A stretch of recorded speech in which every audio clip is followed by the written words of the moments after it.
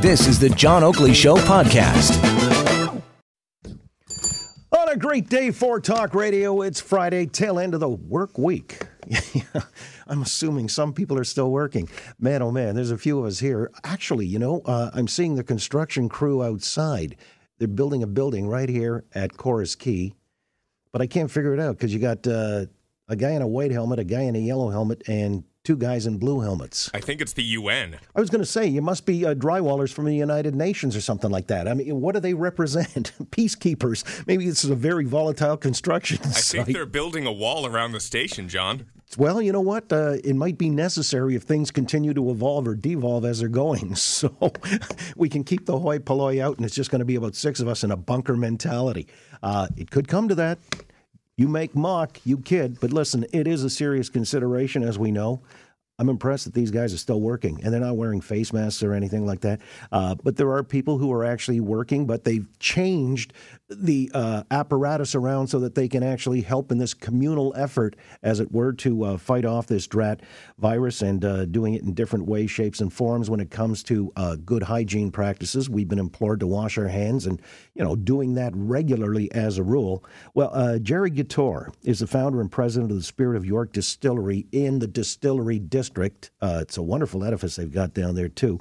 And he has done just that. He's sort of shape-shifting his operation. Gerry, how you doing this afternoon? I'm doing pretty good. How are you guys doing? Yeah, we're all right. We're hanging in. How about you guys? Good. Is it full production line or everybody gone home? How do you work from home in a distillery?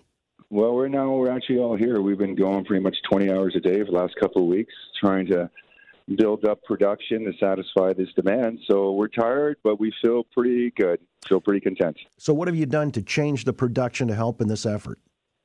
Well, it's all started a couple of weeks ago when we saw what was going on, and we've always given back to the community, right? Our brand's always been about giving 10% of our revenues back to support different GTA associations, social cultural groups. And we're sitting here, we're trying to think, well, what can we do? And then we read that story about that guy that was hoarding sanitizers out in, I think it was in BC. Yeah. And I guess we were kind of appalled because, sometimes, the best of human nature and sometimes the worst of human nature, unfortunately, comes out in these crises. So we said, well, geez, we got ethanol. There must be a way we could do hand sanitizer. So our guys out back, our distillers, they found this recipe from the World Health Organization that requires 96% ethanol, which is what we produce, and distilled water, which we can produce here. And all we needed was two other ingredients, glycerin and hydrogen peroxide. We were able to source that. It was a challenge initially, but we found some great suppliers. People are stepping up like crazy to help us out. Yep. So we shifted our operation, and we've been basically moving our ethanol into hand sanitizer, which I have to say, it's probably the most expensive ethanol you'll ever find in hand sanitizer, but that's okay. All right, but doing the Lord's work. So how much, I don't know what you'd weigh it by or capacity, gallons or liters, how much you're cranking out on a daily basis? Well, okay, so right now it's gonna accelerate quite a bit. Right now we're just trying to do enough to satisfy the demand of the people coming to our windows. So we're probably doing maybe about, I'm going to say 1,500 small 140 ml bottles right now that we're handing out. We're charging $3, giving the proceeds to the food bank. If you can't afford it, it's free. If you're over 65, it's free. And listen, and the great news is yesterday, one day, we raised over $4,000 for the food bank in one day. Wow. That's a major operation. So people come by in the Distillery District there, right on Distillery Lane, I guess, right? Yeah, we have a window that's open. There's a plexiglass there to practice social distancing, so there's not much interaction. People have been fantastic, spreading out, giving themselves space. They come up, and they either buy, they get, or... But the thing that's been most amazing to me has been the human charity of all. People are coming in, dropping $100 and saying, give it to the food bank. People are dropping $50 and say, I want to buy the sanitizers for the next 10 people. And, you see stuff like that happening, and this is where the community is really rallying. And this is the stuff that, I got to tell you, as I mentioned at the beginning of this call, we're tired, but my God, do we ever feel great. Right. I wonder how the response would be relative to if you were handing out gin or vodka. It'd be a different crowd. Different crowd. Okay, just wanted to check because you got your finger on the pulse after all. Yeah, I hope so. Well, this is, it's marvelous. So you're going to do this for the foreseeable future or for as long as it takes? We're going to do this for as long as there's a need. Obviously, our business is about making premium quality spirits. That's what we do, but we're going to do this because there's a need for the community. Listen, just some great stuff that's been happening. I got to say, people have been, our digital labels donated their labels to us, right? We got a company donating corrugates.